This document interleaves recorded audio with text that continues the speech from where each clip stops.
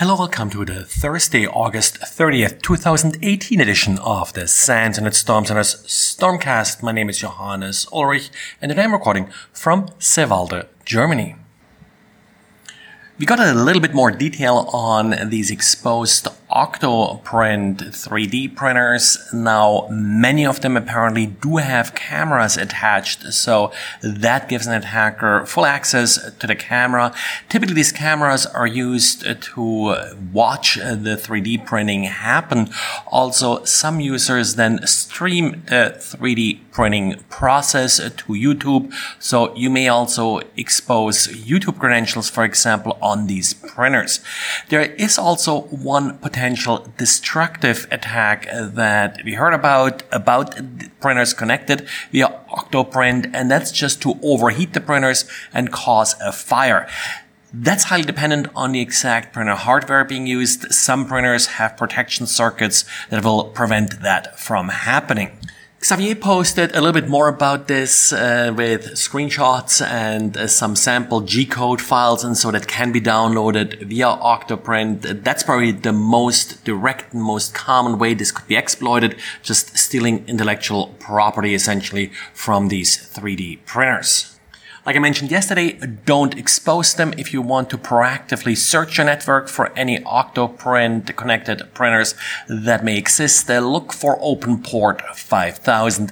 That's where the web GUI usually listens on. And Composer is a package manager that's very popular with PHP. It, for the most part, relies on Packagist, which is the repository where PHP packages tend to be deposited that Composer then loads. So a very popular repository of packages that sadly was vulnerable to remote code execution. Sadly, the exploitation of this vulnerability was rather simple. In order to submit your package to Packagist, all you have to do is give it a URL via a simple web interface where Packagist can find your package that you're trying to upload. It will then reach out to that URL via git, svn, hg, and I think a couple other technologies. It will then launch git, svn, or whatever and add your URL that you provided via the web interface without properly escaping it, which will then lead to the very classic remote code injection vulnerability. They have patched it, so it's all safe now, and there appears to be no malicious compromise using this particular flaw. And then we got another OpenSSH user enumeration issue. Just like the one from a couple of weeks ago, this one was found by Qualys by again looking at that patch that originally led them to the first discovery of such an issue in OpenSSH. Now, don't take this overly serious. It is just a user enumeration. It, yes, helps an attacker to do some brute force attack. Probably the worst advice that I have seen in this particular incident was that users recommended to turn off public key authentication. Now, I think the right answer is only enable strong authentication mechanisms, only enable the mechanisms that you actually use. This latest vulnerability only affects the GSS Auth 2 module, which probably is one of the lesser used authentication methods used with Kerberos and such. So yes, people use it, but probably not all that commonly. It is, however, enabled by default in most Linux distributions. And then we got two new flaws in Intel's TPM, the Trusted Platform module that is used to verify components as the system starts. So when the system starts, TPM kicks in and double checks that nothing within the boot sequence was altered.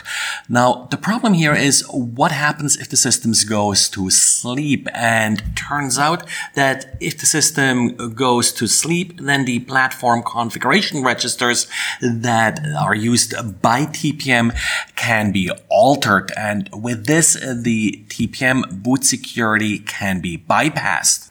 This apparently is really a problem with how TPM 2.0 was specified.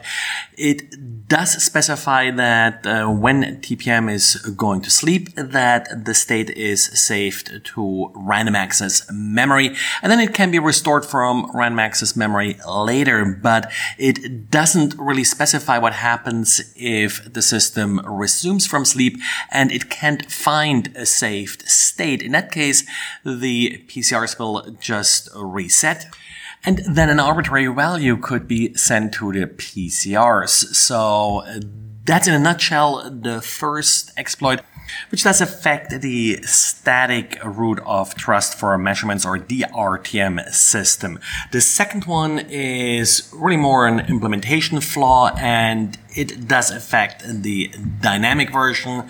That's the DRTM, or dynamic root of trust measurement. And it only affects T-boot, which is a popular component of this system, so that needs to be patched. For the first vulnerability, you actually need to patch firmware. Well, and this is it for today, so thanks again for listening, and talk to you again tomorrow. Bye.